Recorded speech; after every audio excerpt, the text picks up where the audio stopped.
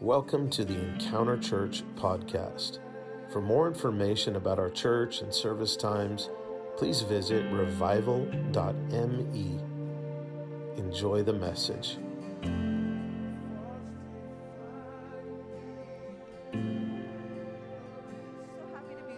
Mother's Day.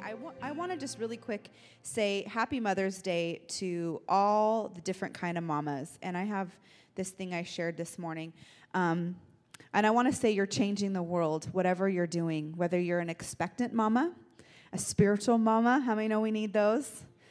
Biological moms, if you have your own babies. Foster mamas. That's such a powerful. Adopted moms. Single mamas. Stepmoms. Even grieving moms and grandmas. So thank you for what you're doing. Your effect is felt in the earth, and you're appreciated, needed, and I just want to celebrate you today. Amen? Before I get into the text, I wanted to tell a couple really quick funny stories about me being a mom. Funny stories like the first time your infant boy pees in your face. How many moms like that? It's like, you're like, oh, that's what happens when you open the diaper, right? I remember the first time right in my eye. I was like, is this going to make me have an infection? I don't think this is good for me. There was another time, my Josiah, he's 14. I'm going to tell embarrassing stories about my kids because I get to. I'm their mom. I birthed them.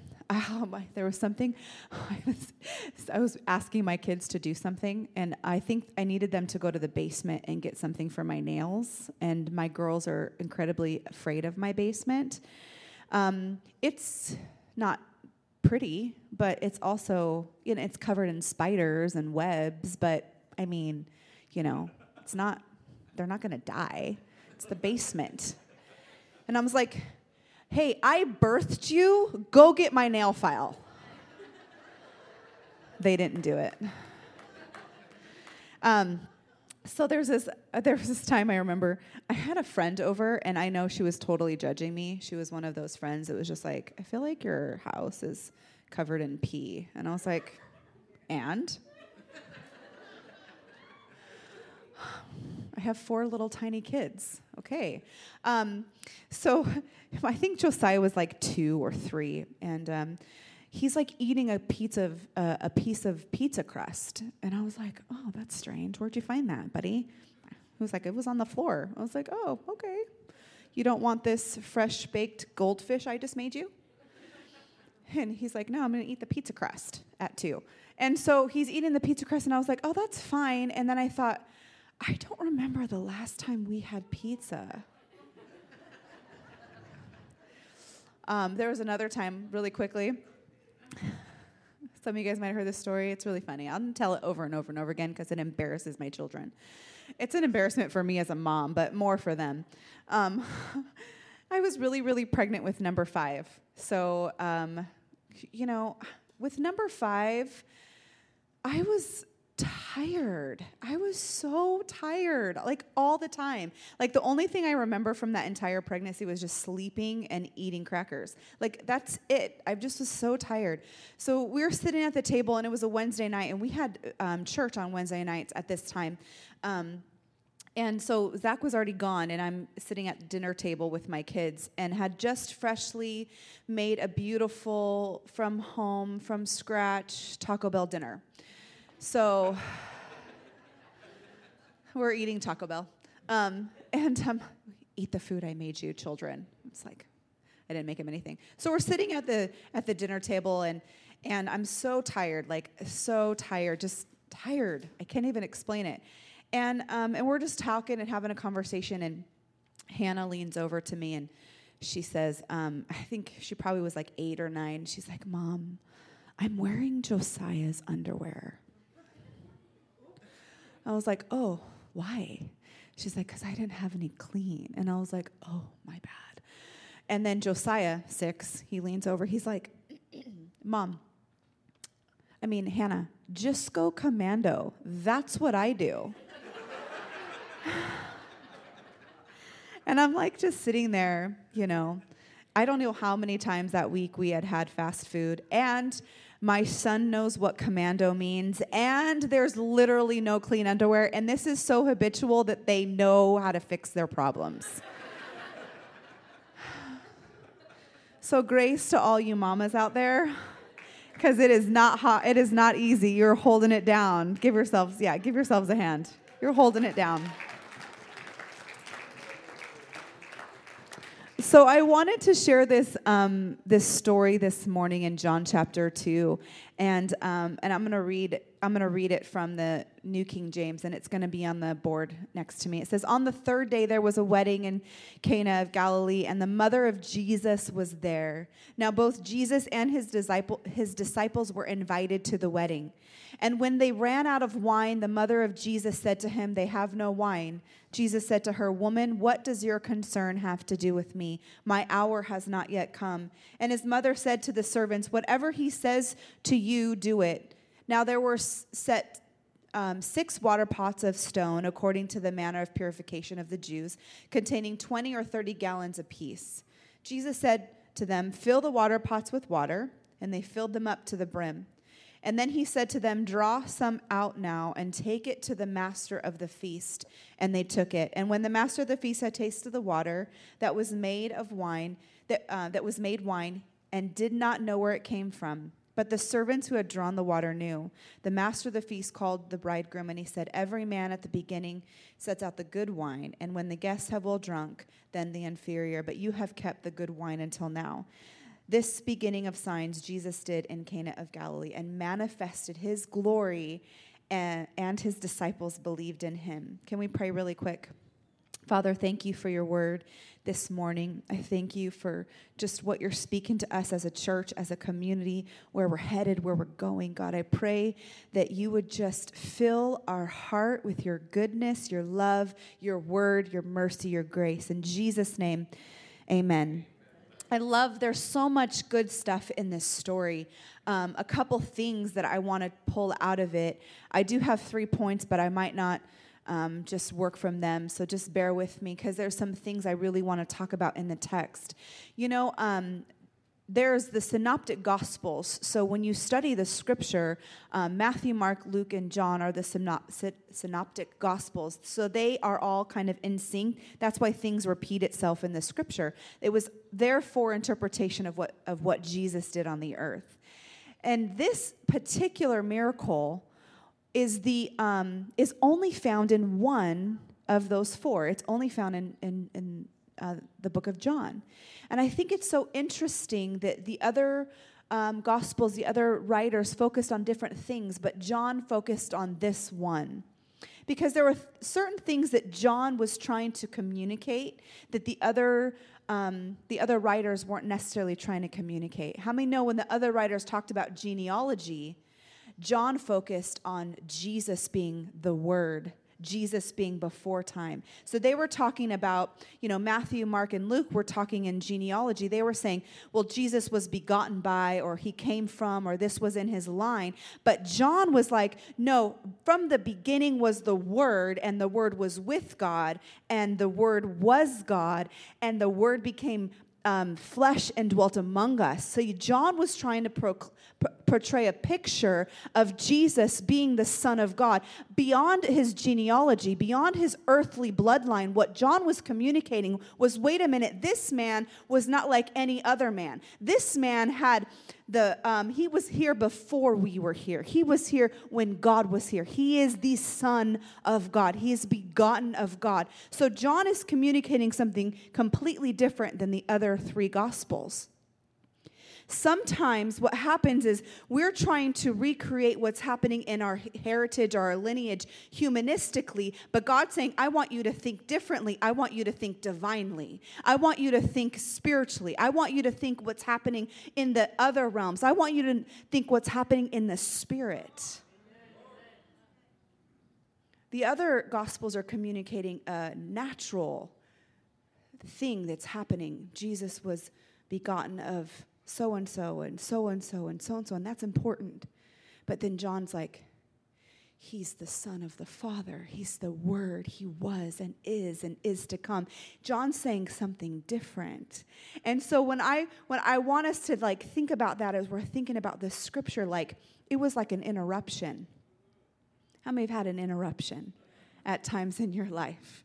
It's like going like this and natural, and things are happening and it's okay, and these things are like just regular things, and all of a sudden you have a interruption or a suddenly in your life where there's a divine intervention or a divine moment where you're like, wait a minute, I need to listen. Wait a minute, what are you saying? Wait a minute, God, there is something divine happening. And that's what happened with the book of John.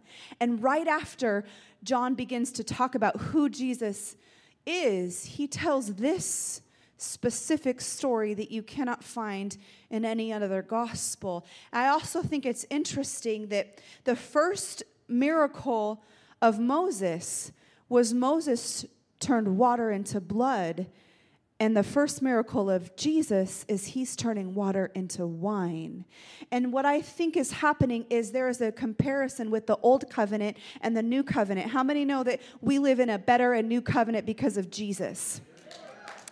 And I think what's happening is there's this compare and contrast. If you look in Scripture, and you can see that Moses, what he did was he said, I'm going to turn water into blood, because that was the sacrifice, that what was needed in that old covenant. And Jesus is saying, wait a minute, I don't want a blood sacrifice. I am the sacrifice. So what I'm going to do is I'm going to show you how to make water into wine. Because now I'm about union, and I'm about love, and I'm about rest, and I'm about grace, and I'm about drinking the wine of heaven that never runs dry. So Jesus is making this comparison, and he's saying it's no longer necessary for the blood, but what I'm doing is I'm bringing the wine of my love, the wine of my goodness, the wine of grace. And so you can see in this, there's so many things you can take out of this portion of Scripture, but I just want us to hear some of these things, these kind of like resonance of if you really get the heart of John and what he's communicating. It's like, wait a minute, this is an interruption. This is a suddenly. Listen and take heed to what's going on. Amen? So that was just some free stuff, and I'm going to get the first point, the first thing I see. I love this because I believe that Mary knew who she was birthing. Something inside of her, like obviously she knew because this was a miraculous birth, right? Like goes back to the original story of who Jesus is, that he was born of a virgin. So obviously she knew there was a miracle. She was growing, but you know the early church called Mary the gate of heaven. She birthed the God-child. She birthed our Savior. I mean, that's a pretty big deal. I think my kids are great, but none of them were the Savior. I birthed greatness, but not that kind. No, they're awesome. You guys are awesome. Sarah, you're great. But I feel like there was like miracle inside of her. Even when Elizabeth had John the Baptist, and the babies in the womb leapt because they could sense the Spirit on each other. How many know like God was doing something from the beginning, even in the womb of Mary? And Mary she's carrying this thing. Sometimes we don't realize what we carry because we don't believe that it's a miracle power, but it is. And if we understand what we're carrying, what we birth can be so powerful.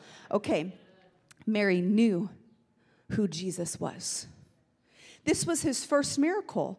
So he wasn't revealed as this miraculous man. Like he hadn't already healed the man that was blind on the side of the road. He hadn't already raised Lazarus from the tomb. Like if I knew Jesus had already raised Lazarus from the tomb, it would be easy for me to ask him to make wine from water. But he hadn't done that yet. She hadn't seen that, but she knew something in her heart that Jesus was different. She knew that she had birthed a miracle. She knew that Jesus was walking in something that she had not seen another man walk in. She knew who she was talking to. Mary knew who she was talking to. She knew who she was asking for a suddenly, for a hold on, wait a minute.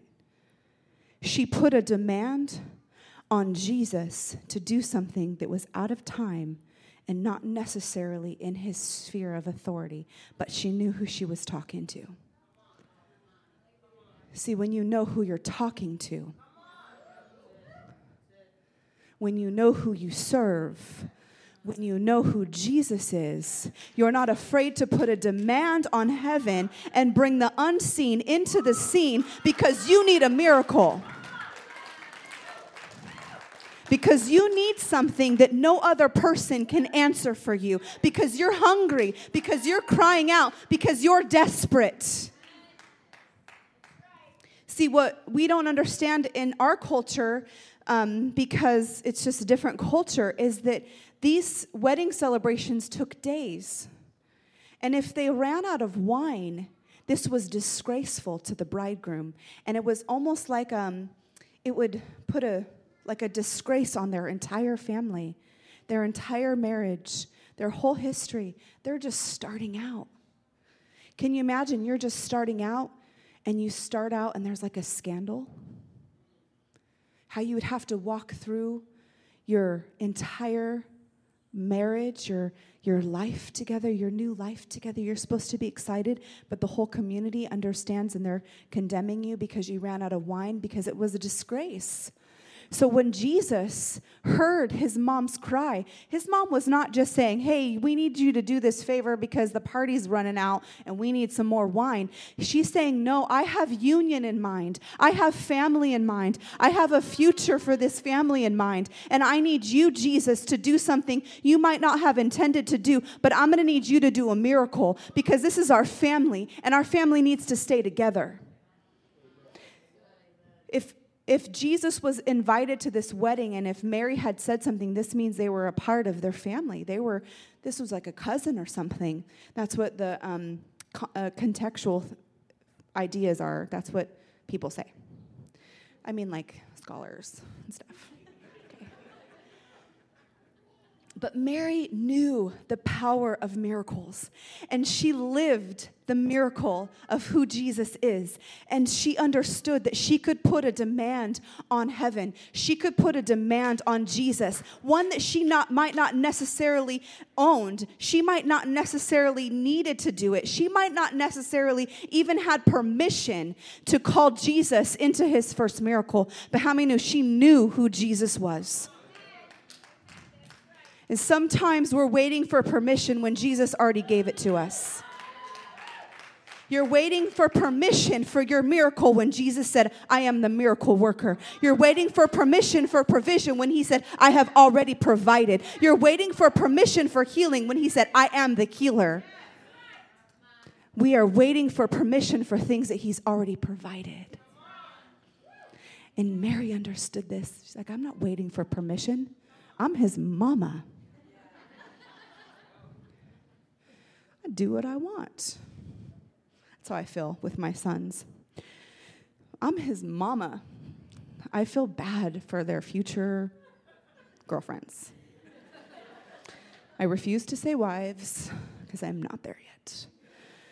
You know, our oldest is 19 and he has this girlfriend and he went to Vegas and they went to prom. And so Zach took all the pictures and sent them all to me. My favorite was the one where her face was half cut out. Don't judge me. Don't judge me. I love my boys. I want them home forever. Stay home. No, I'm kidding. But Mary was a mama. And she was like, I know who I am. And I know what my son can do. Something happens when we put our hope and our trust in Jesus. So my first question to you is, what can faith and trust accomplish in your life? What can faith and trust accomplish in your life? The second thing I see, this is so good.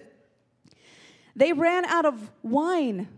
Who runs out of wine when that's what you're prepared to do? It makes me think, like, did they not plan right? Did they not plan accordingly?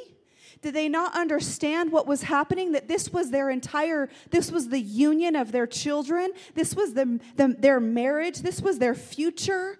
This was their reputation. Sometimes we're living in our reserve, and our reserve is not Jesus. So my question is, what kind of wine is in your reserve?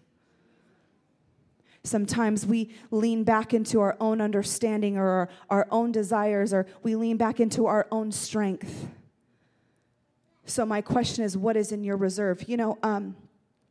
I remember before we planted our church in Las Vegas, my husband was in the mortgage business, and he told a little bit of this story a few weeks ago. But, we were living large. Like, we were doing really, really good financially, and it was awesome. And I used to teach Bible studies to women in my living room, talking about the trust of God, and God is faithful. And I believed it with all my heart, and I believed that it was good, and I was speaking from my heart and not a place of not understanding. But then, suddenly, the market crashed, and we went from a lot to a not. And I remember having to trust Jesus with nothing. I remember having to preach myself happy those same sermons I was preaching those ladies in my big house in my living room when I could have a check to back it up, when I don't have any more checks anymore. The checks are all gone. I mean, I could write it, but I go to jail. Those kind of checks.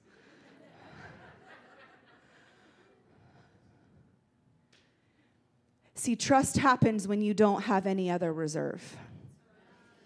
Real trust happens when I'm abasing or I'm abounding. I'm on a mountaintop or I'm in a valley, but it doesn't matter because I have you, Jesus. You are what's filling my vats. You are what's filling my oil buckets. I have you. I drink your wine. See, there's a party that you attend where only Jesus can satisfy. There's a place you can go where there's no other wine but the wine of the Spirit. There's places in our lives where it's only Jesus. It's only Jesus that satisfies. It's only Jesus that provides. It's only Jesus that heals. It's only Jesus that can be my portion. There are places in our lives where I have to have Jesus in my reserve. It has to be Jesus. So what kind of wine is in your reserve? The last point, I think it's funny, like, I imagine being like maybe the bride, and I'm at my wedding, and my parents did not prepare correctly, and I'm thinking, this is our entire future. It would actually, in their culture, it would have been his parents. So, your parents, I'm going to ruin this whole thing for us. And then, like, somebody has some weird cousin and weird aunt. And this weird aunt's like, my son can turn your water into wine. And you're like, what? Gosh, you guys are so weird. I don't even know why I invited you to my wedding anyway. Jesus is weird, and he brings 5 weird fishermen with him. They weren't even invited, and he just brings them. How many throw a party? And that always happens. You're like, hey, can I bring so-and-so? You're like, I am never like that. We have this like little running joke in our house. My husband is the most inclusive man ever. And not that I'm not inclusive, I just like to be prepared. And there was this one time, he was so just like happy at church, and we had just moved into this rental property that had all white carpet. I already have 4 children at the time. I already have 4 kids, and I'm renting a house with all white carpet. Like, they're going to take our carpet deposit, so at church. And it's like a hot Vegas day. It's hot like 8 months out of the year, 10 probably. And he's like, everybody's going to come to our house. You're invited to my house after church. And I'm like, what? You did not even ask me. Like, we have this like thing. Like, look at me and say, is that okay? This was like early on. He knows better. Now he knows better. There was probably like, I swear, there were people that came to that barbecue I had never seen at church. I was like, you invited somebody's friend because I didn't see you this morning, and you're in my house for a barbecue. There was like 150 people that showed up for a barbecue at my house. And their children. Needless to say, after that day, the carpet was ruined. Just done. I just gave it to the Lord. Jesus, heal my heart. I forgive my husband. Thank you, Lord, for community. But so I imagine like being the bride and thinking, these people didn't even prepare. Like they didn't prepare for this feast, and they're going to ruin things before we even get started. They're going to mess up the union before we even start. And some weirdo thinks her son is going to save something. But they didn't have any idea who they invited to their party. They invited somebody. They invited somebody who could help them, somebody who could change them, somebody who could turn everything around. See, there are times in our lives where we have to be grateful that we've invited Jesus into our life, where we've invited him. See, we take things for granted, like, have you invited Jesus into your heart? You're like, oh, yeah, you weirdo, I have. Okay, it's weird. Have you invited him into your life? Have you invited Jesus in? Have you said, I give him permission to attend every party? I give him permission to attend every event. I give him permission to my life. Jesus, you're invited. I also love this part. You know, the bride and the bridegroom, they didn't have to do anything to get Jesus to do a miracle except invite him.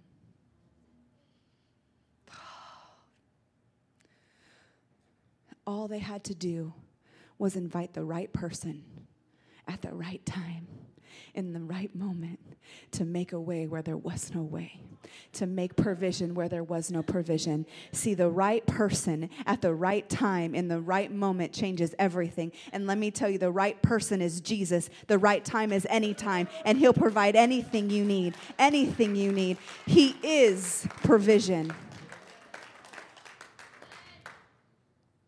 I'm going to close with this beautiful psalm. I love it so much. I'm going to read it from the Passion Translation, so if you don't have it, that's okay. It'll be on the screen. But Psalm 40, I'm going to start in verse 1. I love it. I love it so much. I waited and waited and waited some more. Sometimes we feel like we're just waiting and waiting and waiting and waiting. And Jesus, I'm waiting. But the psalmist says, waiting some more patiently, knowing that God would come through for me. There's a posture of our heart where we pause and we say, I might be waiting, but I know who I'm waiting on. Who won't leave me or forsake me, who won't leave me dry, who won't leave me empty, who will answer my prayer. And I'm waiting, and I'll wait patiently with a heart posture that says, Papa, I'm not anxious. Papa, I'm not mad. Papa, I'm not worried about it because I know you have it. I might be waiting, but you are faithful. Then at last, he bent down and he listened to my cry. He stooped down to lift me out of danger from the desolate pit I was in, out of the muddy mess I had fallen into. And now he's lifted me up into a firm, secure place and steadied me while I walk along his ascending path. A new song for a new day arises in me. I believe that's the cry for some of us this morning. A new song for a new day. I'm turning the page. Old things, grief, disappointment, fear, anxiety, depression, old things. I need a new song for a new day because it's a new day for me. Say it with me. Say, I am getting a new song for a new day. And every time I think about it, how he breaks through me, ecstatic praise pours out of my mouth until everyone hears how God has set me free. How do we know we're set free?